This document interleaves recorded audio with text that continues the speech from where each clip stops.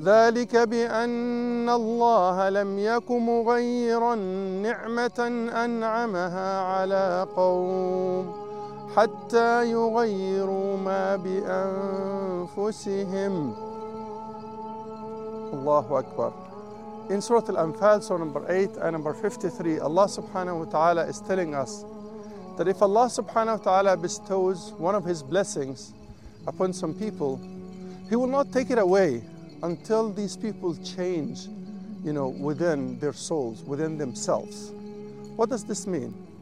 Look at me and you. Look at the entire world around you today. Allah subhanahu wa ta'ala has given us a lot.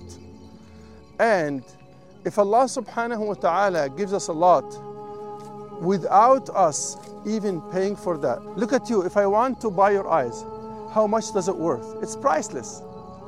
How much did you pay for it? Your heart, is it priceless? Isn't it? How much did you pay for it? Your job, your entire life.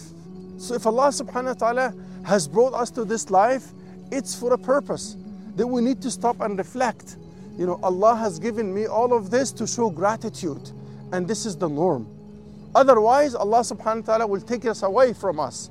Look, today, everybody is living uncertainty. People are overwhelmed. What's going to happen tomorrow? I lost my job. I might lose my house. I don't have money to pay for my rent. At these times of uncertainties, the believer believes in the qadr of Allah, the decree of Allah subhanahu wa ta'ala. Allah subhanahu wa ta'ala is doing this for a reason. What's the reason behind it? So we need to reflect. Why did Allah subhanahu wa ta'ala take that security away from us? Why are we living in fear and uncertainty? It's a wake-up call again.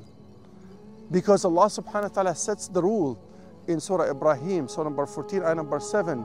وَإِذْ تَأَذَّنَ رَبُّكُمْ لَإِن شَكَرْتُمْ لَأَزِيدَنَّكُمْ وَلَئِن كَفَرْتُمْ إِنَّ عَذَابِي لَشَدِيدٌ. Here's the standard. Here's the golden rule. Allah has given you a lot, and if you are grateful, Allah will give you more. And if you are ungrateful, the punishment of Allah is severe. Think about what's happening now in light of this ayah. So Allah will never take anything away from us unless we have changed from within. So let's go back and see what's wrong with us and raise our hands to God to bring us back the security, the jobs, the happiness, the freedom to go outside and enjoying this life to its utmost within the obedience of Allah. Wassalamu alaikum wa rahmatullahi